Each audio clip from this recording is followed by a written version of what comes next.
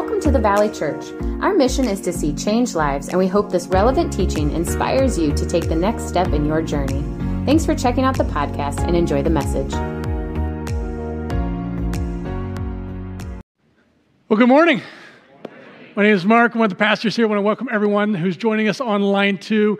We kicked off this series last week called First Things First, because the reality is when we get the things first in our life that should be first, everything else that follows that will be better, right?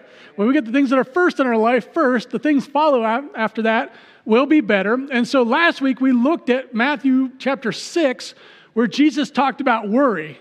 In fact, he was talking to an audience who had a lot to worry about because life expectancy was $30 a day, famine, disease, Roman Empire. And so they were stressing out. They were no different than us, over stressing out about different things, material things, health things, family things, future things. And God said, hey, look at the birds, they don't worry. Look at the lilies, they don't worry.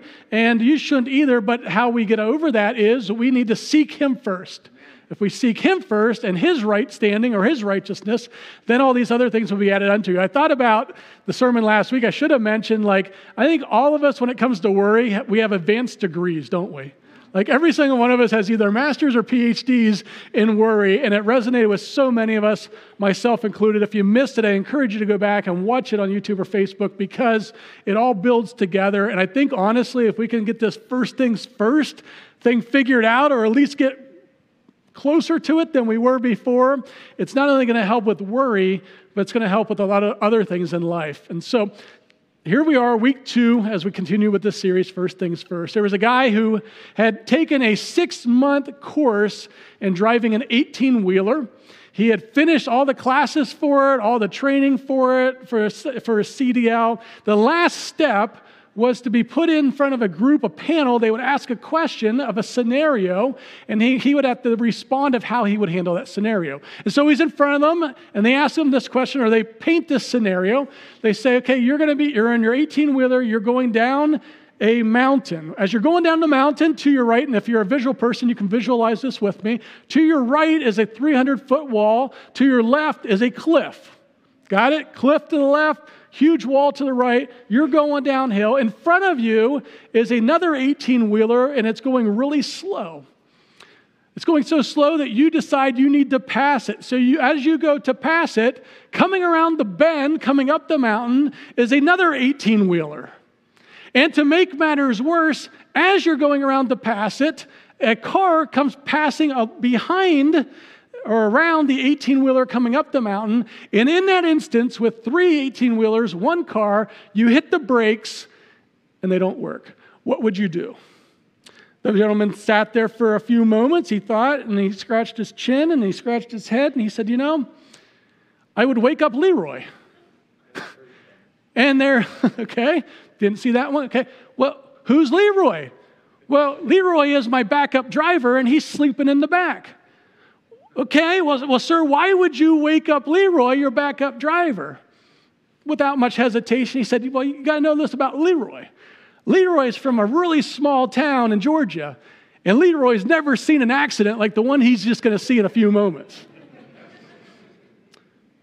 Some of us, when we think about our finances, or we think about debt, or the debt that we have, we feel like the scenario that Leroy is going to witness. It is a 3 semi-truck, plus a car, plus a few other things, and a cliff, and a wall, all coming to a head at once.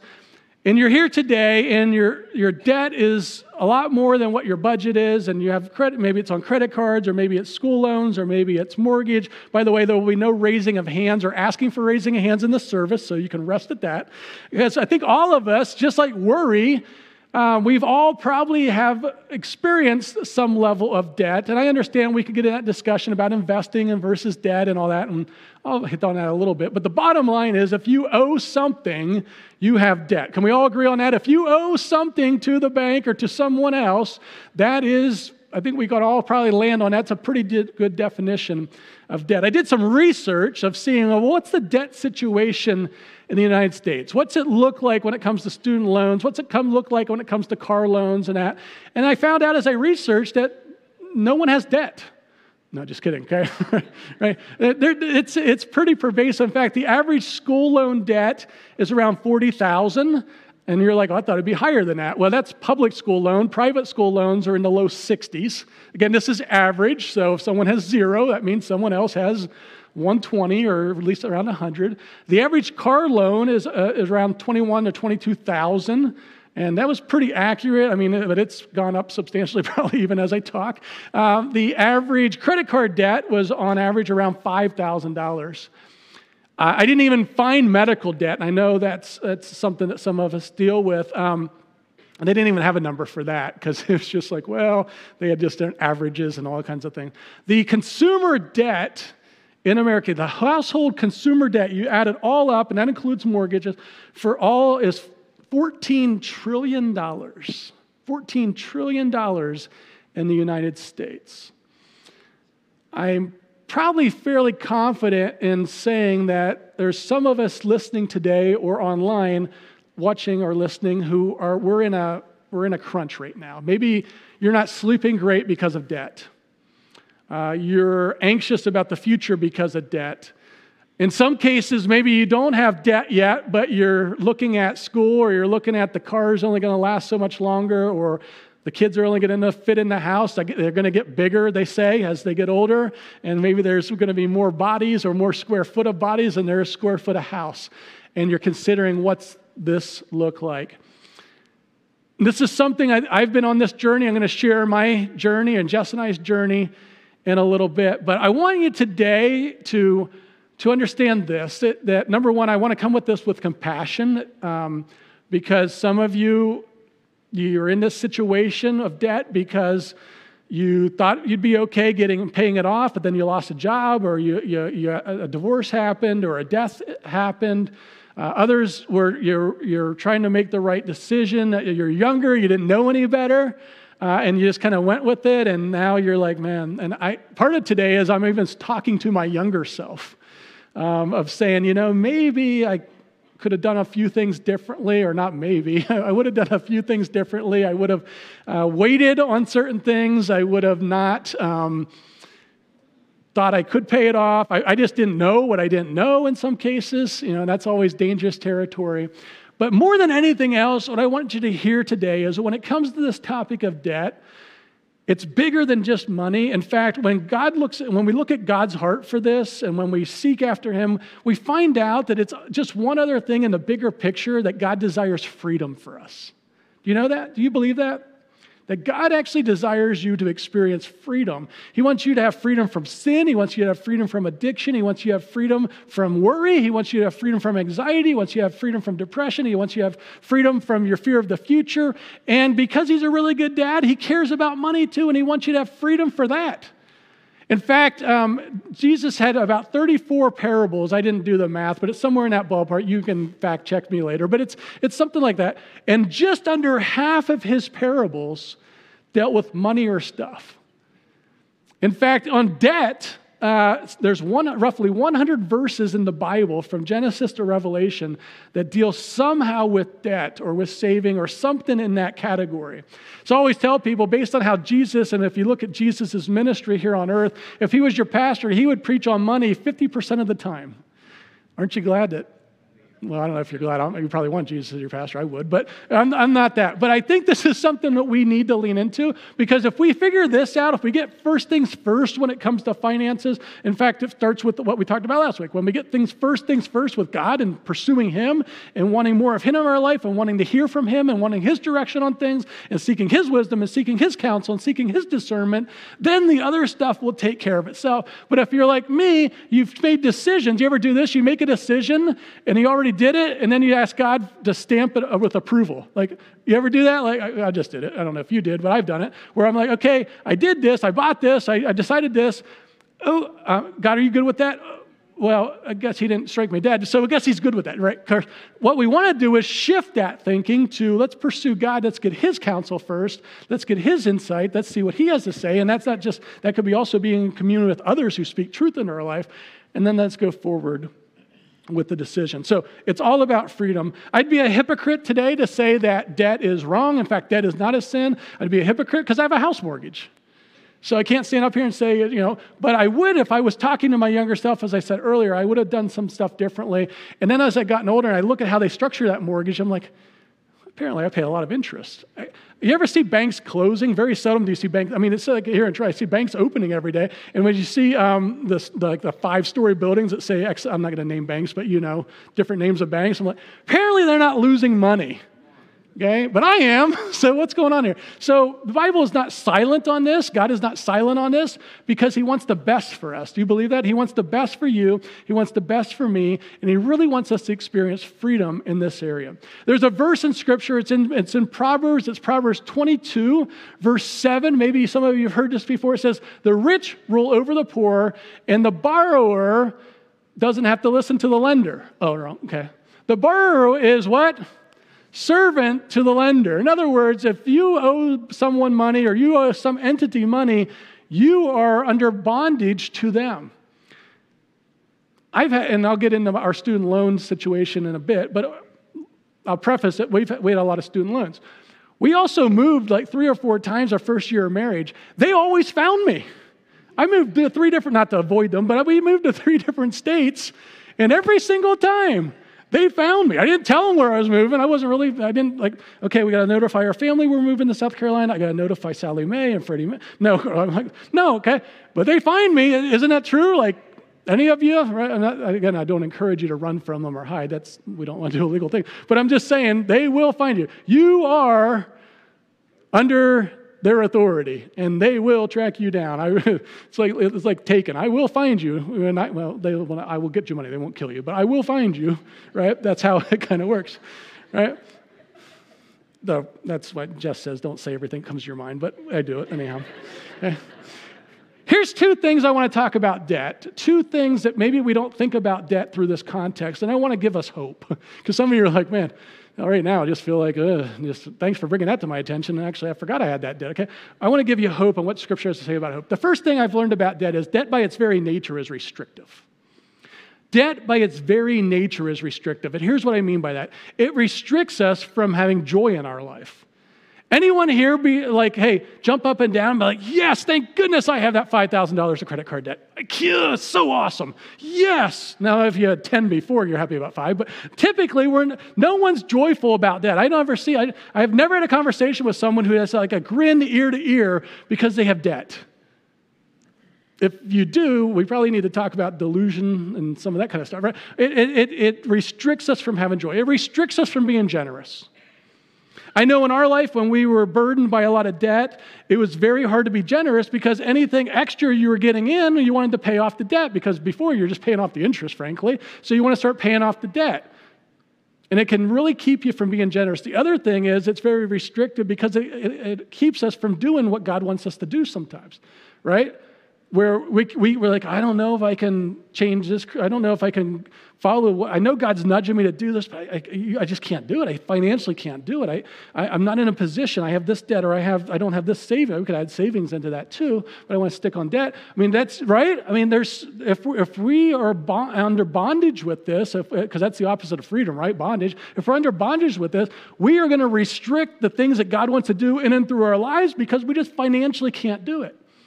And Jess and I talk about that a lot. I want to be able to say whatever, yes to God. I want to be able to say yes to God now. I want to be able to say yes to God when I'm 50 or 60 or 70. But if I'm still under this bondage of debt, and I will add, if I haven't saved accordingly, because that's very biblical too, then I can't be open. It's restrictive. It's joy, generosity, answering to God's call. And I could pass a mic around here, and we could add another 30 things to the list, right, of how debt by its very nature is restrictive. The second thing about debt is it's most often an internal problem. Now, we've probably never thought about it this way because we always see it through, I got this statement, it says I owe $1,000. I got this mortgage statement. I got this, or it's a check we write, or it's a money that comes out of our account. We always look at it through the external lens. And I want to challenge us to maybe think a little bit differently today, or God, maybe renew our mind with this, that debt by its nature is an internal problem. Here's what I mean by that. A lot of times we get in debt because we want to keep up with the person next to us, right? I don't know what the latest iPhone is. I guessed it iPhone 15 first service, and people acted like I wasn't too far off, okay? So I don't know where it is, but you know how it is, right? If you're 1 iPhone away or 2 iPhones away or whatever, you're like, man, I'm missing out. The camera's better. I see the picture on Facebook. I'm like, man, that is such great, I don't even know what the word is, pixels or resolution, okay? It looks better. It just looks better. I'm like, I don't want everyone to see my wrinkles, so I'm good with my phone, okay, right? But it's part of that internal issue is that we do the comparison trap. Well, man, I wish I had a newer car, or I want to get this done, or I want to get that added on, right? And that internally, because we aren't satisfied, we aren't content, right? We aren't content with what we have, it can get us in trouble. Another internal issue is that it is a self-control issue, right? That's an internal thing. In fact, it says here in Proverbs, it says, like a city whose walls are broken down is a man or a woman who lacks self-control. Now, contextually, we're like, well, we don't have walls around Troy. Now, contextually, the cities in ancient times and biblical times always had walls around them. That wall was a protection. They didn't have all the military features we have now. That wall served as protection. That gave them status. That gave them a lot of power and influence. But the biggest thing was it was about protection. That's why you see in Nehemiah that Nehemiah finds out the walls of Jerusalem are still broken after 100 years, and his heart is broken over that. So that is saying here, the reader who would have heard this in the first century or even prior to first century would have said, wow, like that's about a huge slam. If you don't have walls and lack self-control or lack thereof can get us all in trouble, hasn't it? Guilty 3 or 4 times today maybe, right? And so how do we get this? Where does self-control come from? Well, I got to just read some books on self-control and then I'll have it. I just got to mind over matter self-control. I just got to fight it a little bit. No, that might work for a little bit, but I don't know about you. I always fall prey to the temptation, in this case, buying things or whatever. The scriptures say this, actually in Galatians, it says this. It says, when the Holy Spirit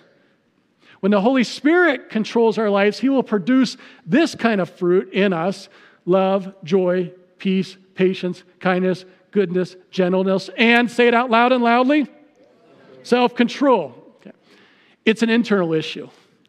The Spirit, if we're not controlled by the Spirit, we're going to lack self-control in every area of our life, but in finances is not excluded from that. And so, as we're looking at this, I just want to, when we talk about this, it's an internal issue. This is something you and we can't blame the commercials, we can't blame the neighbor. It's not the neighbor's fault, they got a nicer car. Don't blame them. We got to own that. And we got to have self-control over that. But we also have to realize that this is a really restrictive thing. And one of the things that I want for you as your pastor, I don't want you to miss out on anything God wants to do in your life. I don't want you to miss out on anything that he's calling you to do, any opportunities that exist. And I've been on this earth long enough and experienced it myself that debt can be one of the things, money in general, but debt in particular can be one of the things that keeps us from answering the call.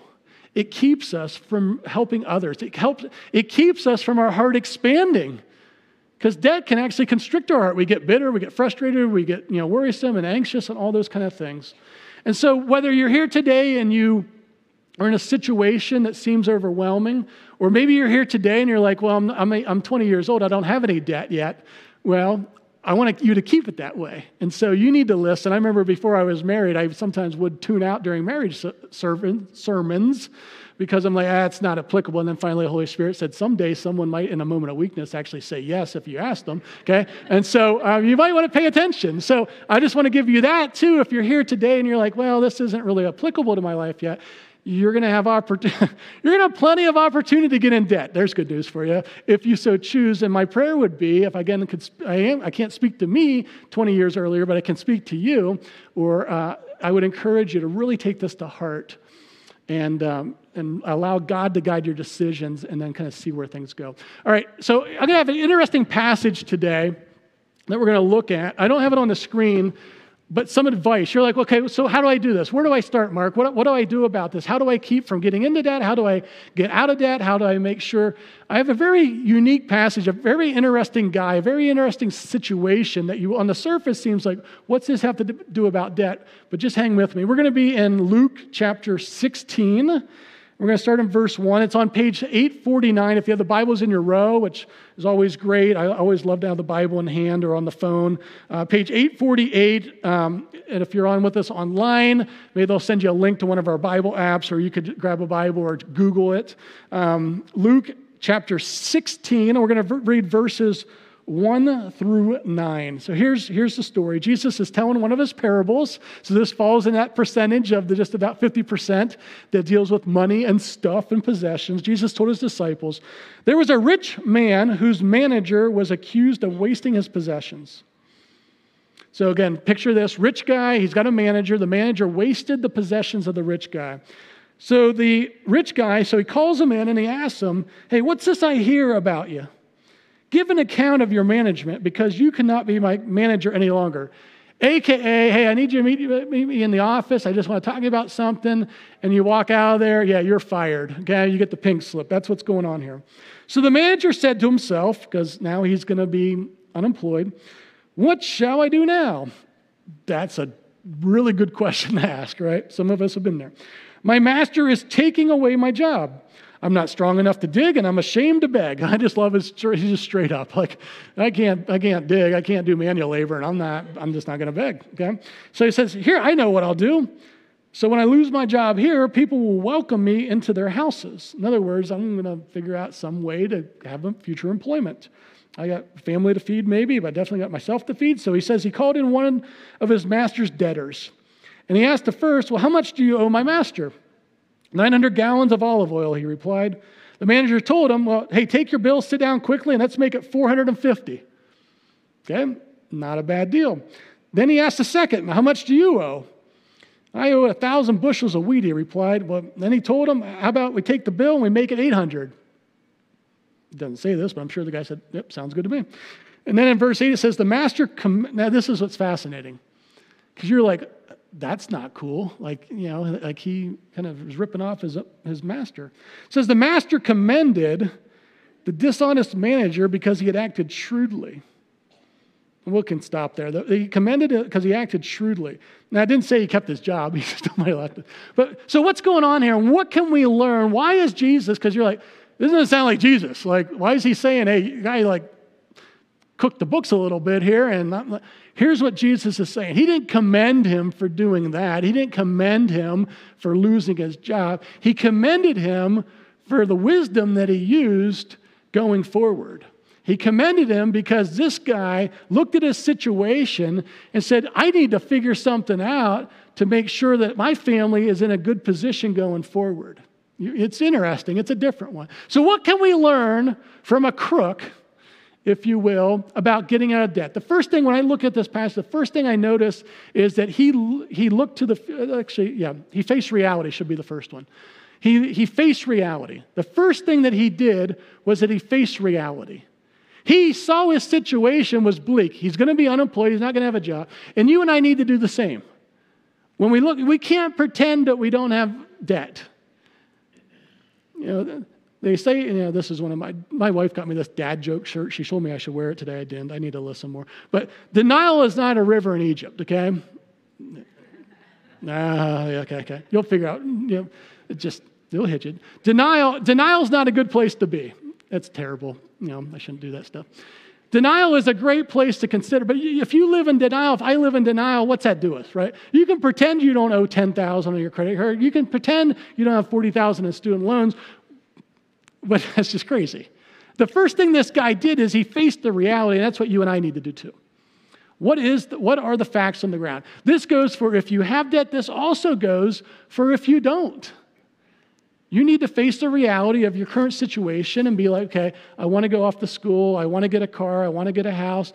And again, I know we can get in this fine line. I'll show our personal story in a few moments of investing and say education is investment, a house is investment. I'm not going to get into the nitty gritty of that because I think there's some wisdom there. I'm just saying at the end of the day, if you owe money, you're in debt.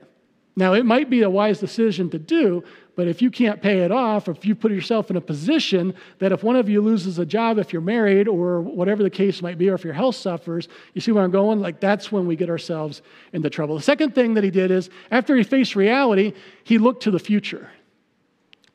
How many of us have dreams for the future, right? I'm guessing we all do. We want our life, we get one of these, we want our life to have meaning. We want our life to have significance. We want our life to have purpose. And so he looked to the future. He faced the reality, but then he looked to the future and said, I need to make decisions now. This is huge. I need to make decisions now that are going to put me in a position that I can be where I want to be in the future.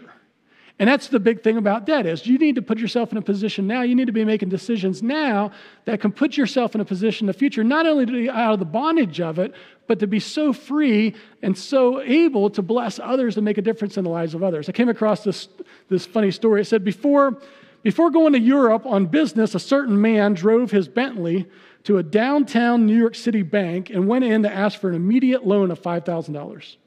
The loan officer, taken aback, requested collateral. To which the man replied, well then, here are the keys to my Bentley. The loan officer promptly had the car driven into the bank's underground parking for safekeeping and gave the man $5,000. 2 weeks later, the man walked through the bank's doors and asked to settle up his loan and get his car back. That would be $5,000 in principal and $15.40 in interest, the loan officer said. The man wrote out the check, got up, and started to walk out the door. Wait, sir, the loan officer said. He said, while you were gone, I did a little research on you, and I found out that you're a multi-millionaire. Why in the world would you need to borrow $5,000? The man smiled, and he said, where else could I safely park my Bentley in Manhattan for 2 weeks for only $15.40? Good plan, right? He developed a plan. This guy thought about the future. He planned accordingly. And the third thing is then he had a plan. And you and I do too. I want to try that someday. I don't know if that'll work or not. My Bentley, He had a plan. What's your plan? Dave Ramsey, who's probably one of the gurus when it comes to this, talks about the debt snowball. He said, you just got to start somewhere. And if you don't worry about interest rates or whatever, just tackle the first one. If you have one in $500, and even if it's a 1% interest, go after that. Because if you tackle one, and I'll share our story in a second, if you tackle one, you get momentum. And when you start getting momentum, just weird things are happening here. We might want to turn that off. When you get momentum, I'll give you a second to, there we go. When you get momentum, then you'll go forward, right? And when you feel defeated, when you always feel defeated, right, you don't start or you stop really quick. And so he faced reality, he looked to the future, he developed a plan, and then he took quick action. That's what we can learn from this guy. If you notice, right, he faced the reality of a situation, he looked at the future and said, I have a preferred future I have in mind. He developed a plan, and then he just didn't wait around. Because if it's not really it's still a plan until you take action. You have to take action. And so again, I don't know your situation today, and that's not the important part, but I'm guessing that there's some of us in this room that have some debt, or maybe some of us who that's the thing we worry about. I mean, it's stressing us out. It's creating a lot of anxiety. Some of us are looking at some future things and saying, can I afford this? Should I make this decision? Should I not? So when Jess and I got married, the two will become one, right? And that's a good thing, but you also become one when it comes to debt. And I was actually the one who contributed most of that. We had about $75,000 in student loans, okay? And I was a good high percentage of that, okay? Now, we had 5 degrees between the two of us, which you could say, well, that's not too bad. Doesn't matter. No matter if you're 1 degree or 5 degree, that's debt. They didn't give us a bonus. Like, oh, yeah, if you have some extra, education, we'll reduce it. And so and then the other thing, it hit me first service, I forgot about this because you clear out the bad things or try to. We actually had 2 mortgages because my house a week before we got married fell through, and that I was living in Ohio and we were living in Michigan. So isn't that wonderful? You have student loan and then you have 2 mortgages. So we did that thing that no one likes to do. We created a budget. Oh, it's such a bad word, isn't it? Okay. So we created a budget, and we started talking. Of course, we came into this marriage determined that we were going to, as best as we could, seek him first. That God was going to be the major rock. And we had already spent a lot of time, and even in premarital counseling, talking about money and finances, and that's because you should get on the same page with that stuff, or try to. And that was something we said, we don't want to be burdened by debt. We want to be able to be generous. We want to be able to make a difference in the lives of others. We want to be able to honor God with what he's given us. And yes, and again, you get in that fine line, yes, that was some investment into our future with education, but at the same time, right, it was saddling us. And so that's what we did. We did without having the 4 steps that I just mentioned from this. We just kind of intuitively, or probably through God's wisdom, we then put a plan together. We faced a reality. We knew we wanted to go in the future. We put a plan, and it's amazing what happens. Some of you could attest to how incredible. If you get focused on it, and you got to make some changes. You're not eating out as much. I'm a big sports guy, and we live near Detroit, so I was still going to the Tigers games, but I'm going to sit up there and touch the airplanes versus being down too far, so you're getting the $8 ticket versus the $80. I mean, you still got to have some fun in that, but you got to make some adjustments, bottom line, right? And it's just how good God is. In 5 years, we paid it all off, debt-free, 5 years, okay? We don't, obviously not in a profession that makes buku dollars, but we just stayed at it, and we stayed at it, and we stayed at it. But I want you to hear this. The one thing we never wavered on that whole time was paying God first. Scripture talks about the first 10, actually God says this, not me. God says the first 10% is his. And that if we don't give it back to him, we're stealing from him. His words, not mine. And so we always believed, we just believed that's what God said. And so we kept doing it. I'm just going to be straight up. There were times, not me, because Jess is a lot more holy than I am, but there were times that I'd be like, you rationalize, like, I'll just give 5%, 2%, and like God doesn't like debt either. So once we get out of this, then we'll be more generous, right? Yeah. Some of you, I see some, we've been on the same boat together apparently. And so, but we didn't. We just said, you know what? I'm just going to trust him. I'm going to seek him first. I'm going to believe that what he says is true, and who he says he is who he is, and what he says he's going to do. And we just stayed faithful. That first 10 and then above and beyond was just kind of how we lived, of giving to him. And I always tell people God's economy is different than the regular economy. God's economy doesn't go in recessions, and living off the 90 is like living off the 120 something. I mean, it's just, I don't understand. He's God and I'm not, and I don't try to. But when you and I are obedient to him, he does the miraculous. There'll be times, I mean, it's not like all of a sudden that God just put money in the account, but it sure seemed like that sometimes. Like he just provided as we honored him with returning back to him what was his. Because here's the deal. And I'm not going to get into a tithing message, that's for a few weeks, but sometimes we get twisted over that God says, the first 10% back to him. How far did Jesus go for you and me? Did he go 10%? Did he go 20%? Did he go 30%? No, he went all in, 100%. And so I have always felt like God doesn't need my money, obviously, but the least I can do to respond in obedience is to return the bare minimum he requires back to him as an act of service, as an act of gratitude. And so I was praying a lot. I have a different ending that I did first service, but I'm not going to do it. So I don't think we need any more slides. But I was just praying a lot during the worship today.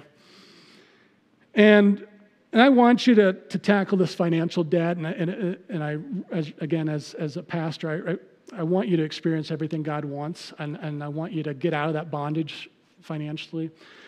But as I was praying today, I just felt like that last song, Make Room, really spoke to me. Man, just make room. And God was saying, Mark, you need to make room today. And I started wrestling with him. I was just sitting over there. I started wrestling. God, I've been working on this sermon a lot. I like where it ends. I like where he's like, you need to make room. You need to scrap that. And you need to open up some things today. Yesterday I was nudged about, debt. Debt is a financial issue, but in Scripture, it's also a spiritual issue. Scripture talks about that we're in debt. Our sin causes us to be in debt to a perfect and holy God. And the only way that you and I are made right, the debt has already been paid. It's really good news.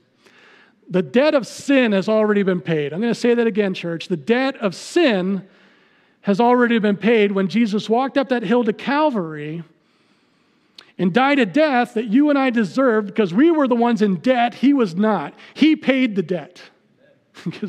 He paid the debt so that you and I could be free from sin. We could become whole. We could become complete.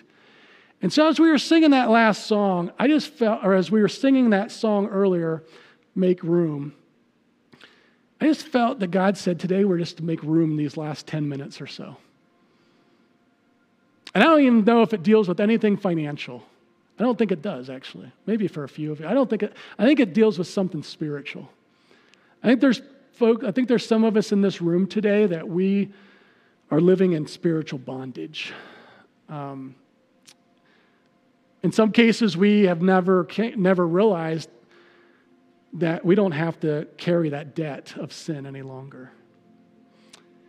And that today you could be free once and for all by accepting Jesus' death on the cross as the atonement or as the payment for the sin and the death, physical and spiritual and eternal, that you and I deserve.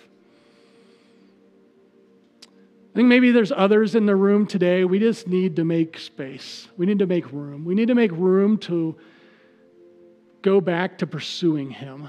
Somewhere along the way, we started maybe chasing material things. We started chasing corporate ladders. We started chasing comfort and security. I don't know what it is for you. But we stopped seeking after Him.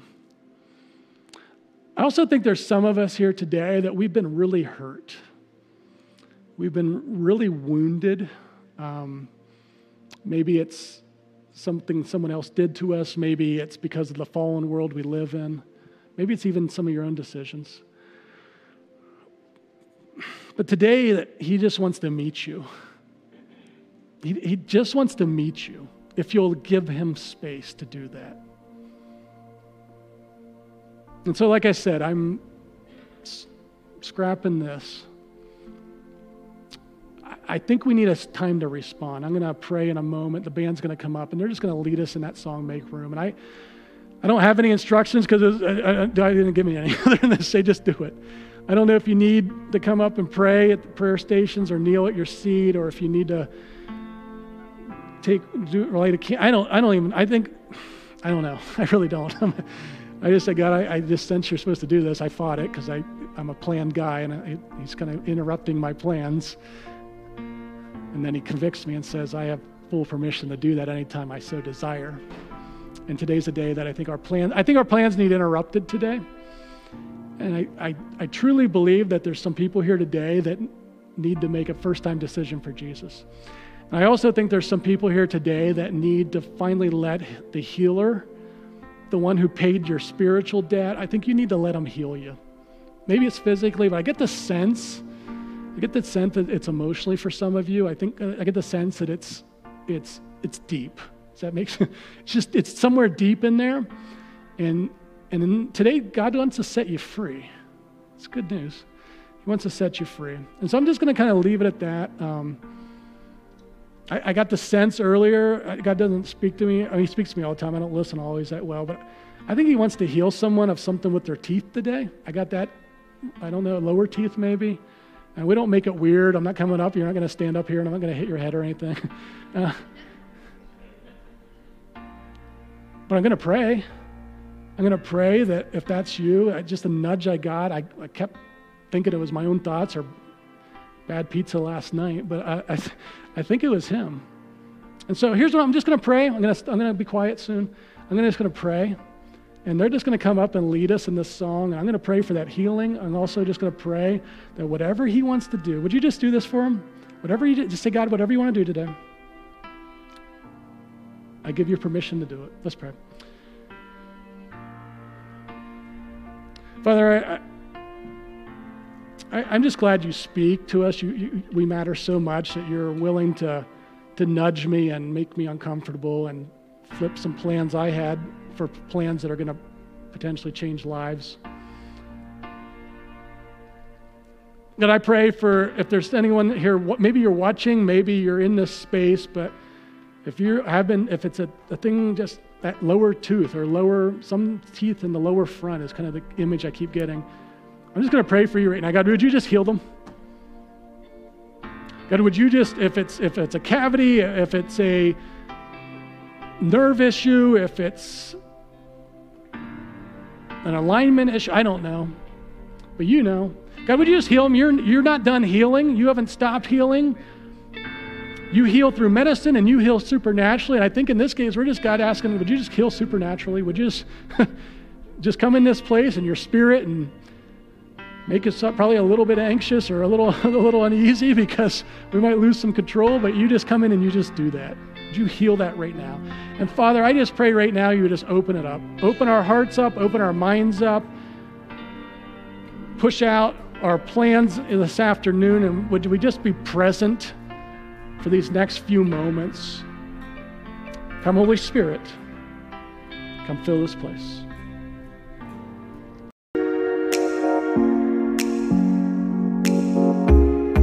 Thanks for joining us today. To stay up to date with our weekly messages, make sure to subscribe and follow us on social media. You can check us out on Instagram, Facebook, YouTube, or download our app to stay connected with all things the Valley. And if today's message impacted you, share it with a friend, because changed lives change lives.